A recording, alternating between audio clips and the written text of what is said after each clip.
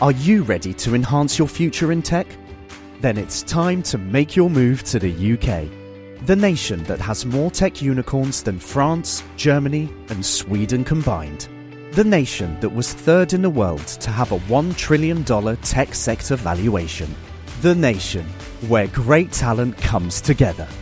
Visit gov.uk/great talent to see how you can work, live and move to the UK. Introducing Wondersuite from Bluehost.com. Website creation is hard, but now with Bluehost, you can answer a few simple questions about your business and get a unique WordPress website or store right away. From there, you can customize your design, colors, and content. And Bluehost automatically helps you get found in search engines like Google and Bing. From step-by-step guidance to suggested plugins, Bluehost makes WordPress wonderful for everyone. Go to bluehost.com/wondersuite.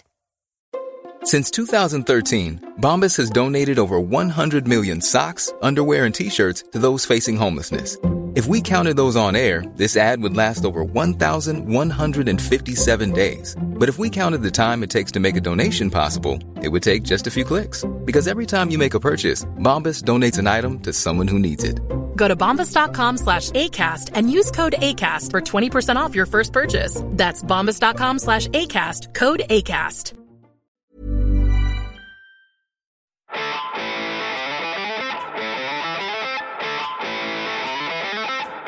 Welcome to The Other Hand, a podcast by Jim Power and Chris Johns that looks at the major political, economic and financial developments around the world from a uniquely Anglo-Irish perspective.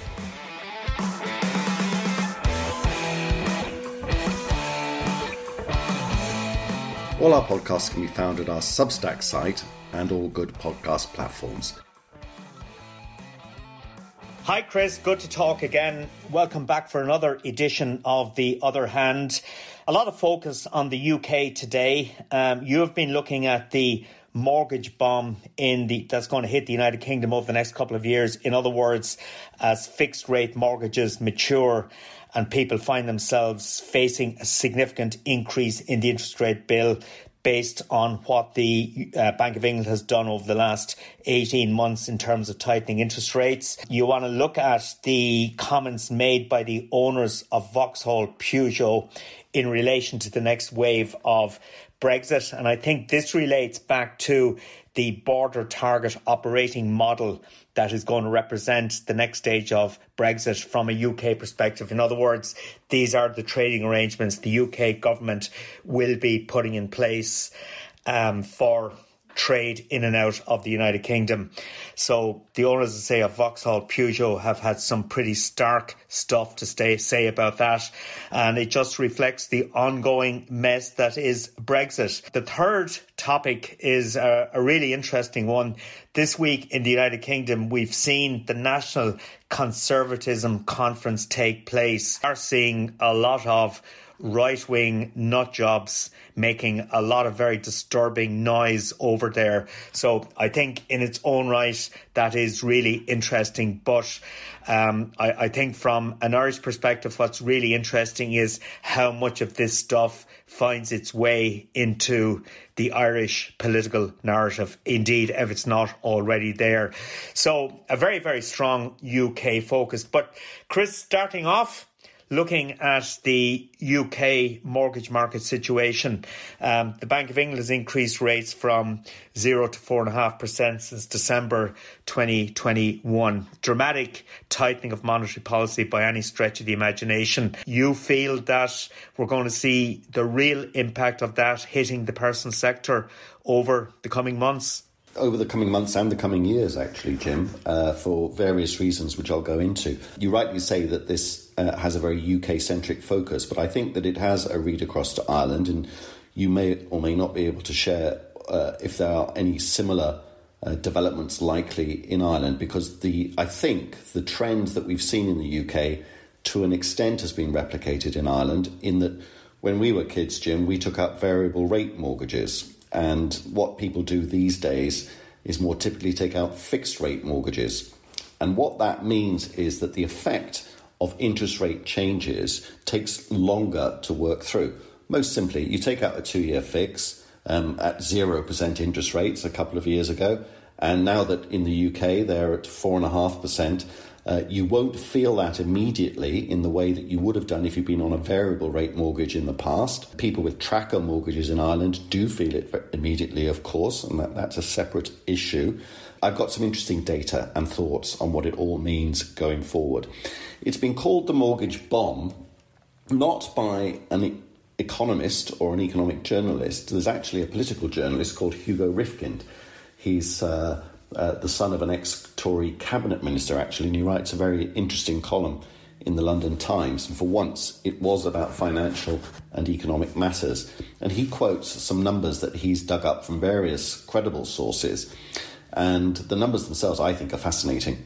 The average first-time buyer mortgage for a London purchaser, and this is not the house price, this is the mortgage, the average mortgage that a first-time buyer is taking out in London at the moment, is £358,000, which is enormous when you think that, people are coming up with big deposits these days, typically. The Office for National Statistics say that if you have a 25% deposit, obviously a big if these days, an average London terraced house, modest London terraced house, which is what most families would aspire to in London, something with a small garden, now costs you £2,616 a month. That's getting on for what? €2,900 a month. That's up nearly £1,000 a month compared to a year ago. So that's ONS data. Hugo Rifkind in his column talks about looking for the best new mortgage deal. If you were now remortgaging as a result of buying for the first time, or your fixed rate mortgage has rolled over, expired if you like, the best deal out there, according to the various websites that you can look at that screen for all the different banks and building societies, is that compared to the rate that he's paying as a result of his fixed rate he took out a while ago, the best rate is 3 times his existing rate. 3 times, Jim. That would mean that his mortgage payments roughly, or nearly exactly, go up 3 times. If he renews with his existing mortgage supplier, which is not the provider of the best rate, his mortgage rate will go up between 5 and 7 times. These numbers are extraordinary.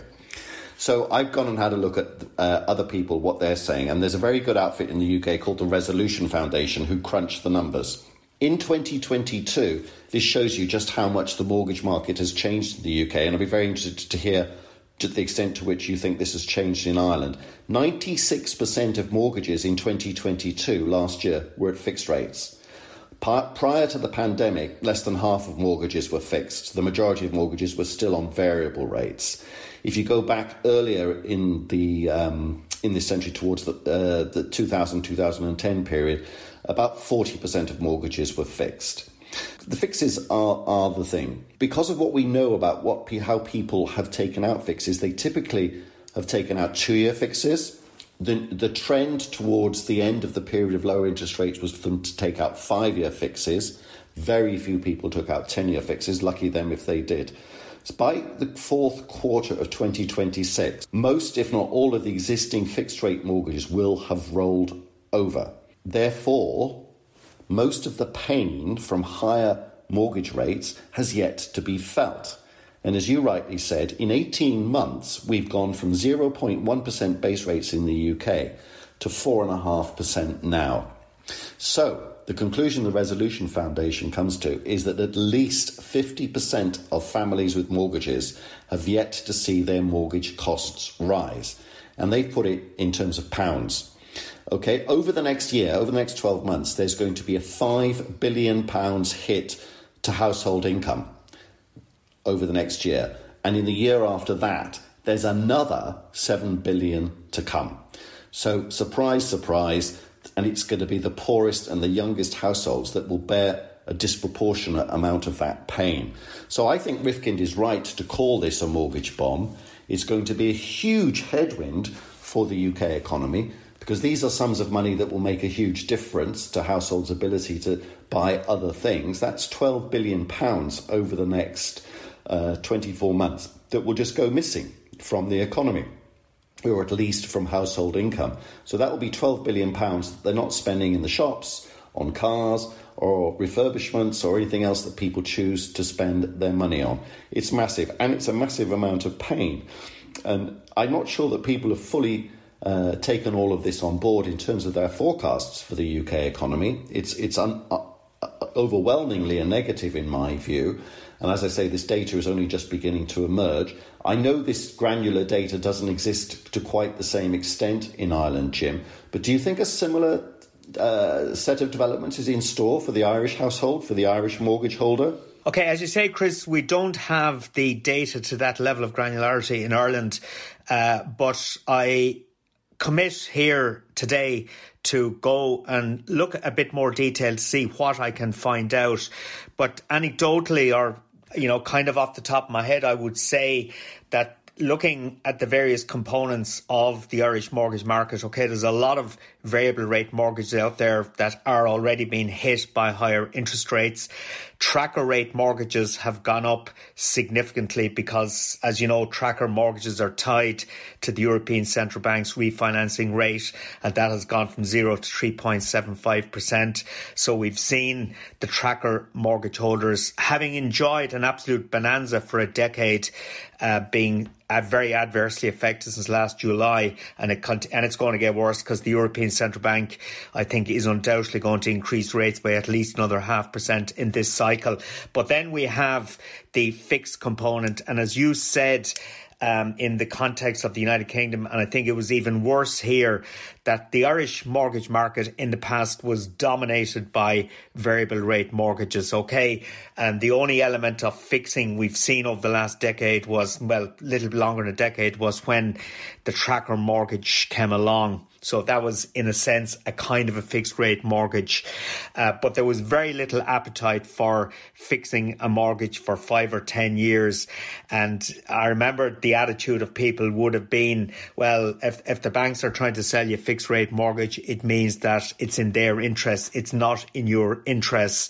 But of course, that was all wrong, because the fixed rate mortgages being offered by the banks were effectively determined by where bond yields were at any specific point in time. Obviously, different institutions had different margins built in on top of that, but there was always a reluctance to go in for the fixed rate product. Another reason for that was because, number one, okay, there was, as I say, the lack of trust in financial institutions, but it was also the case that if you were moving house, during the period of your fix, that it would cost you a lot of money to buy yourself out of that fixed rate product that the financial institutions would charge you, because they had effectively hedged that mortgage for the length of time you fixed it. So there was a cost involved, and that acted as a deterrent. But over the last 2 or 3 years, I think more and more mortgages have been fixed. I suspect most of those fixes would have been 2 to 5 years. So as those mortgages mature over the next couple of years, you will see a hit to mortgage holders from that. I know people who fixed for 10 years in the last 12 months at rates of around 2.7%. So people like that are in clover. But there is, like the UK, there is a segment of the the mortgage holding population that will take a significant hit over the next couple of years. And this is one of the reasons why, I mentioned in the last podcast about the transmission mechanism for interest rate changes. And the research globally shows that it takes up to 12 months for the full effect of higher interest rates to fully reflect themselves in the economy.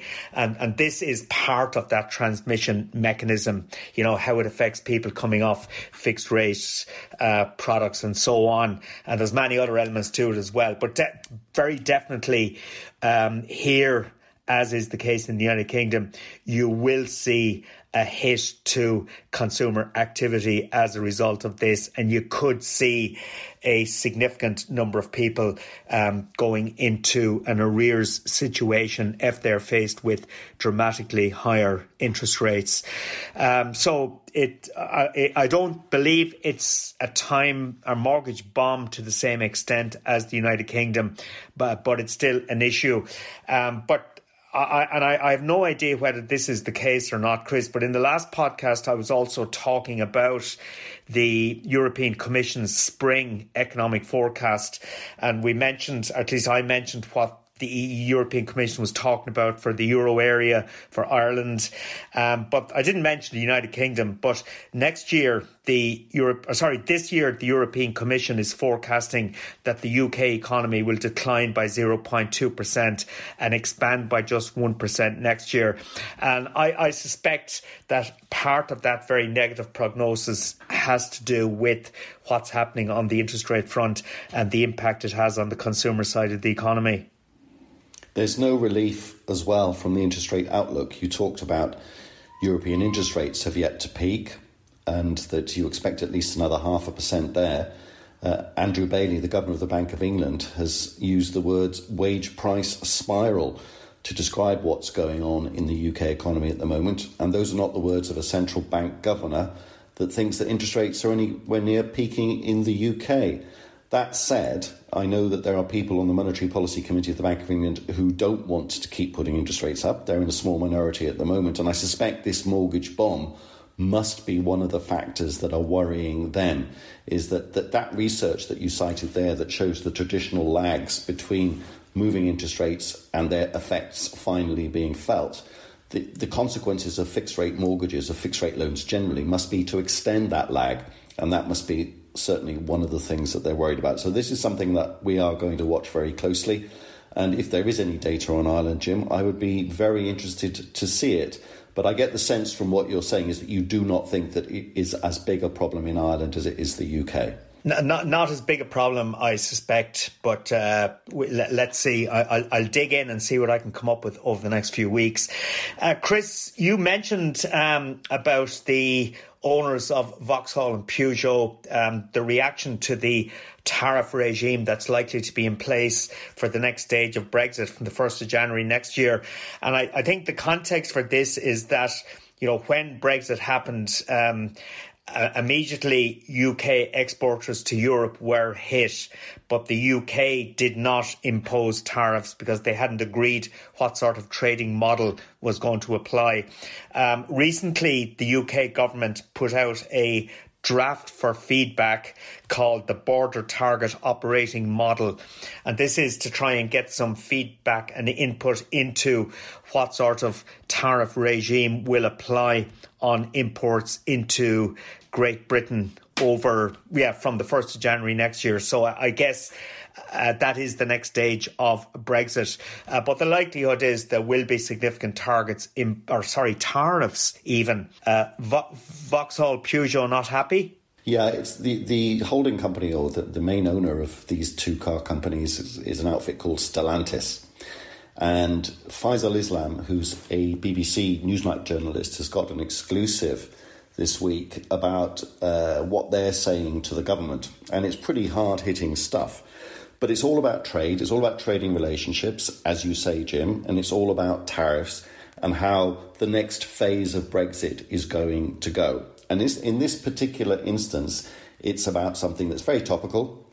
I think everybody is thinking about this one way or another. If you haven't bought an electric car yet, I suspect many of our listeners are thinking about it at some point in the future. And this particular aspect of the UK's trading relationship with Europe is about electric car exports from the UK to the EU. Now, a lot of these trading rules are mind-numbingly complex, and no sentient adult should ever really concern themselves with these trading rules. But unfortunately, because of Brexit, we have to mention them. And one of the aspects of this is something called rules of origin requirements. In order not to attract tariffs going from exports from the UK to the European Union, the European Union insists, and this was written into the agreement negotiated by Michel Barnier and David Frost, the Trade and Cooperation Agreement and the Brexit Agreement overall, is that if a certain proportion of, say, a car or a battery is made within the EU, then it won't attract a tariff. It doesn't have to be made 100% in the EU, because many components for many manufactured goods, not least car batteries, are made all over the world. So the UK manufactures some components, produces some bits and pieces itself, imports others from elsewhere. And what was written in was that for a car battery, at least 45% of the battery's components must be made in the UK. Otherwise, they will attract a 10% EU tariff. And it's all very complicated. Rules of origin is not something, as I say, that normal people should ever discuss in polite company, but this is what's going on. And what Stellantis have said this week is that if the cost of electric vehicle manufacturing becomes uncompetitive, operations will close. Hard-hitting stuff. Manufacturers will relocate operations outside of the UK. Faisal Islam himself has said quite explicitly, rules of origin requirements were put in by Barnier into that agreement with David Frost. They weren't put in by accident. They were designed to help reshore manufacturing activity to the single market. So it just goes you to show how hopeless David Frost was as a negotiator and how skillful Michel Barnier, in particular, the EU in general, was. We've known that from a whole host of different aspects of the Brexit negotiations. The EU were experts and the UK were amateurs. And I say that no sentient adult, apart from proper trade negotiators, should ever discuss rules of origin. But the UK, I think, no longer seems to have any sentient adults generally, and certainly no proper trade negotiators. The last thing Lord Frost, ever was a trade negotiator. So this would be catastrophic for the UK if it lost its car manufacturing industry. But do you remember one of the Brexit wingnuts was a professor of economics called Patrick Minford? Do you remember that name, Jim?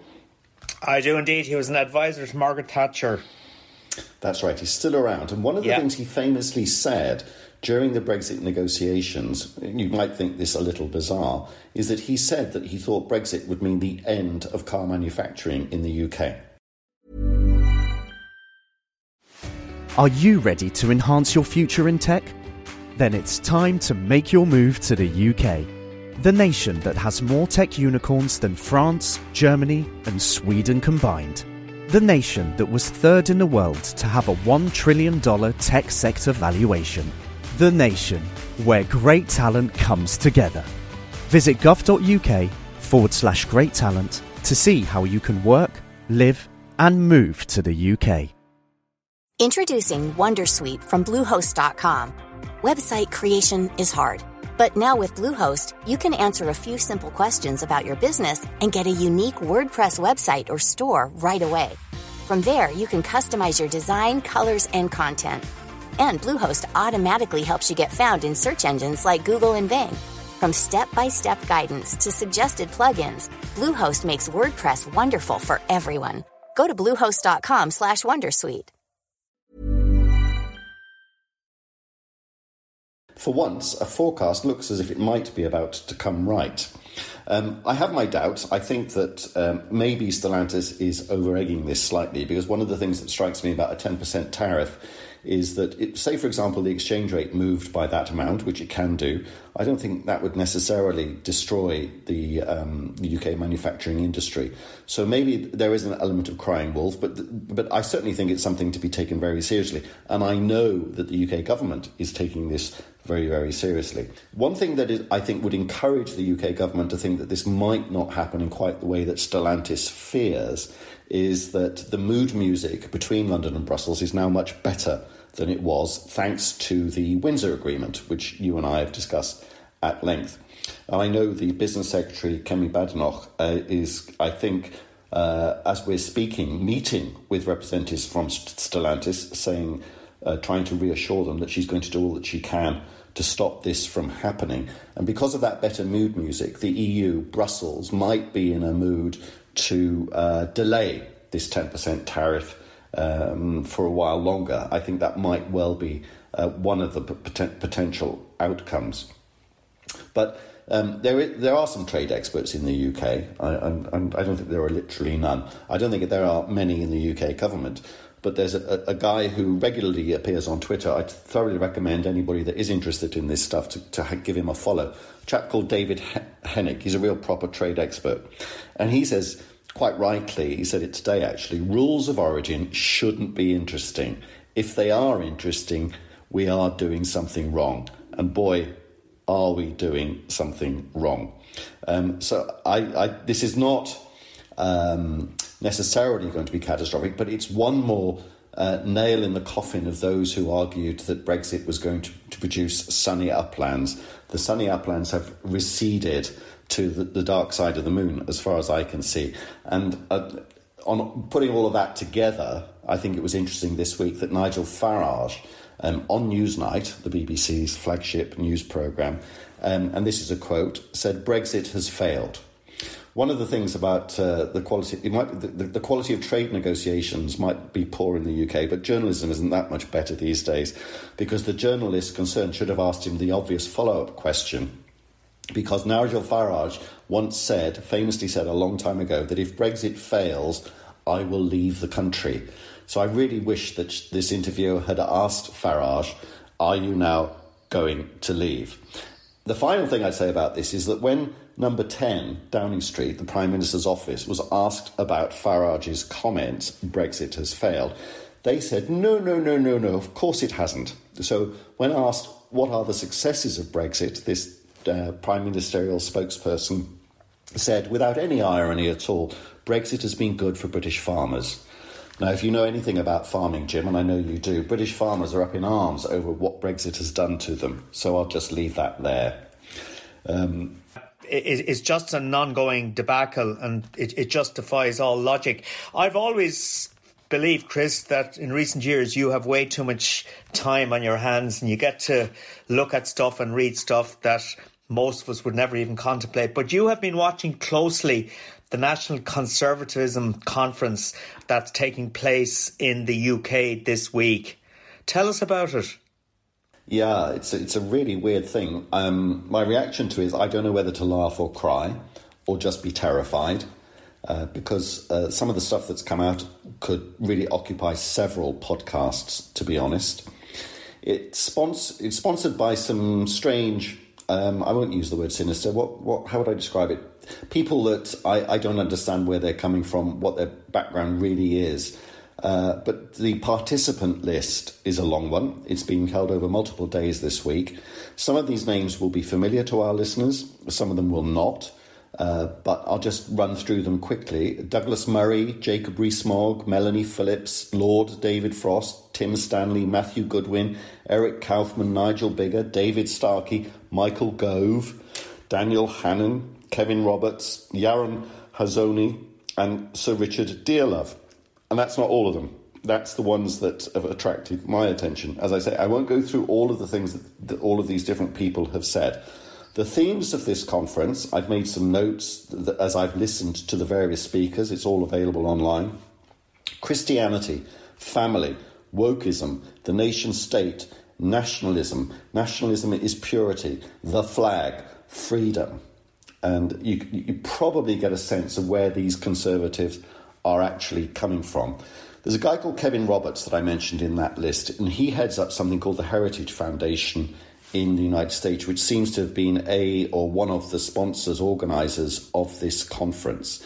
And some of the things he said, well, let me just give you a quote, Jim, and ask you what you think of this. So Kevin Roberts said, the EU embodies the cultural chauvinism, spiritual decadence, strategic incompetence and tyrannical ambition that has buried the continent into chaos for millennia.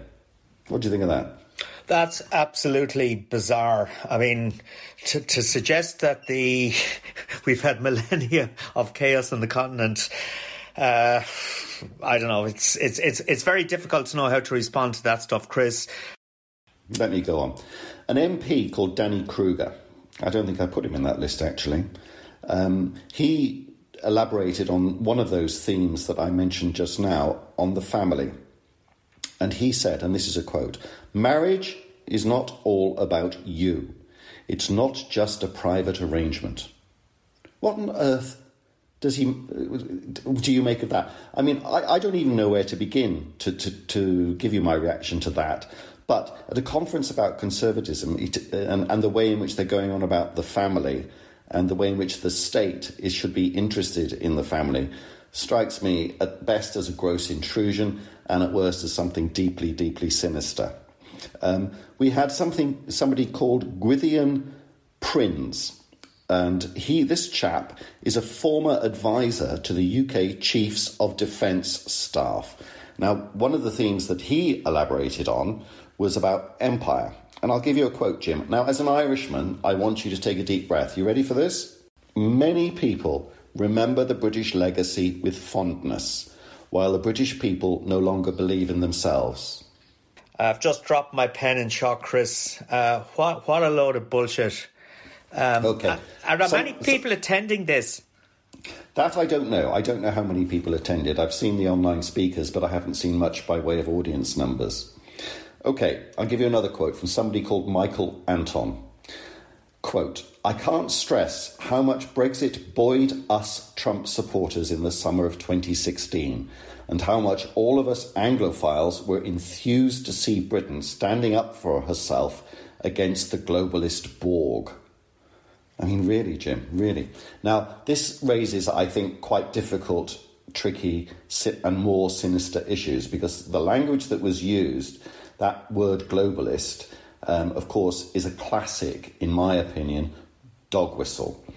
People like this often use globalist or globalism and cultural Marxism labels to attack their opponents. Now, if you know anything about dog whistles, and by dog whistle, in case anybody's not quite sure what I mean, it's a coded reference to something. It's a silent reference to something quite nasty. And one of the things, in an article about The Guardian this week, they asked the question, they didn't state it unequivocally, they asked the question, is constant use of the word globalist and cultural Marxism classic anti-Semitic dog whistles? And this article concluded that in many cases they actually are, that what people often mean by these things is that they are conspiracy theorists, they believe that the world is run by a global Jewish conspiracy. Cultural Marxism is a reference to an awful lot of the original Marxists who were Jewish, actually. And so there is a worry. And nobody is accusing anybody of being anti-Semitic here. I've got to make sure that I'm not going to be sued for making accusations about people, particular individuals. But if you are going to use language like that, I think you need to be a lot more careful than these people were. And it's certainly the case that some people throughout history, not necessarily at this conference, when they use language like this, are being anti-Semitic. And, of course, if that accusation is made against people in this conference, which I think it, in a tangential way, has been, it's provoked a furious reaction, saying, of course, some of my best friends are Jewish. Indeed, some of the people at the conference, indeed, one of the organisers of the conference is Jewish. So how could we possibly be anti-Semitic? Well, it does happen, doesn't it? So they go on about wokeism, the media. This is a quote from that Michael Anton fellow. This is the last but one quote I'll read out to you, Jim. Wokeism, the media, the administrative state, the university, the NGO, the international busybody, all of that complex will potentially lead to the West consuming itself. So these people are quite apocalyptic, that if we don't follow their agenda of family, nation state, empire, nationalism, the flag, freedom, that we are all doomed. Now, as I say, I could go on and on about this, and I must say, the more I read about it, the more I listen to it, the more I think about it, the more I think I shouldn't, because I'm polluting my mind with all of this absolute garbage. But I do find it quite sinister. It strikes me as being something that 1930s neo-fascist rallies in the United Kingdom, the black shirts, the Mosleyites, would have been quite comfortable with, dare I say. But so on that note, I'll end, actually, because, as I say, I could talk about this all day in terms of asking questions and posing worries about all of this stuff. But there was a speaker called Douglas Murray, who has a lot of previous in this regard. You can look him up on the internet and find out all sorts of controversies associated I was following him during the week, yeah. Okay, here's the quote. There was nothing wrong with nationalism in Britain. It's just that there was something wrong with nationalism in Germany. I don't see why no one should be allowed to love their country because the Germans mucked up twice in a century. So we think that 2 world wars, the Holocaust, was just Germany mucking up. I mean, Jim, does that even come close to describing the horrific experiences of those 2 world wars, particularly the Holocaust? We describe it as mucking up. I mean, that trivializes the Holocaust, in my view, in the most appalling use of language that I could possibly imagine. So I'm going to leave it there. If you wish to offer any of your thoughts on that, please feel free. But I think that the listeners should be aware of this stuff going on in the UK. It's right-wing, ultra-right-wing, batshit crazy, wingnut stuff finally crossing the Atlantic. And the reason why I say finally crossing the Atlantic is that the horror that I have for this stuff, I wouldn't really pay it as much attention as I have, is that MPs and government ministers like Michael Gove were present at this thing. There were other things said. Jacob Rees-Mogg's speech was extraordinary in the context of gerrymandering in the UK. As I say, I won't go on any more about it. But if it's crossed the Atlantic to the UK, Jim, I fear that it's heading your way too.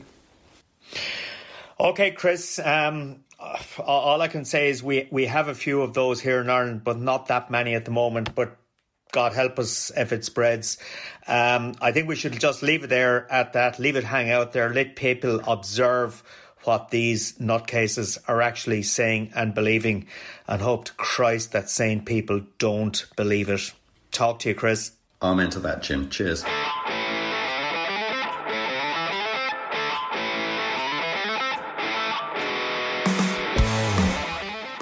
You have been listening to Chris Johns and Jim Power on The Other Hand.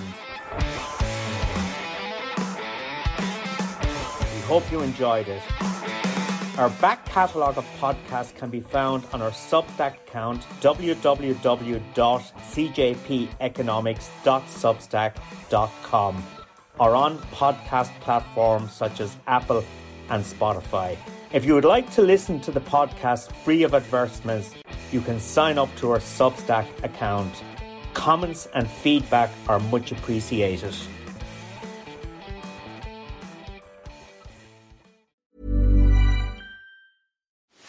Are you ready to enhance your future in tech?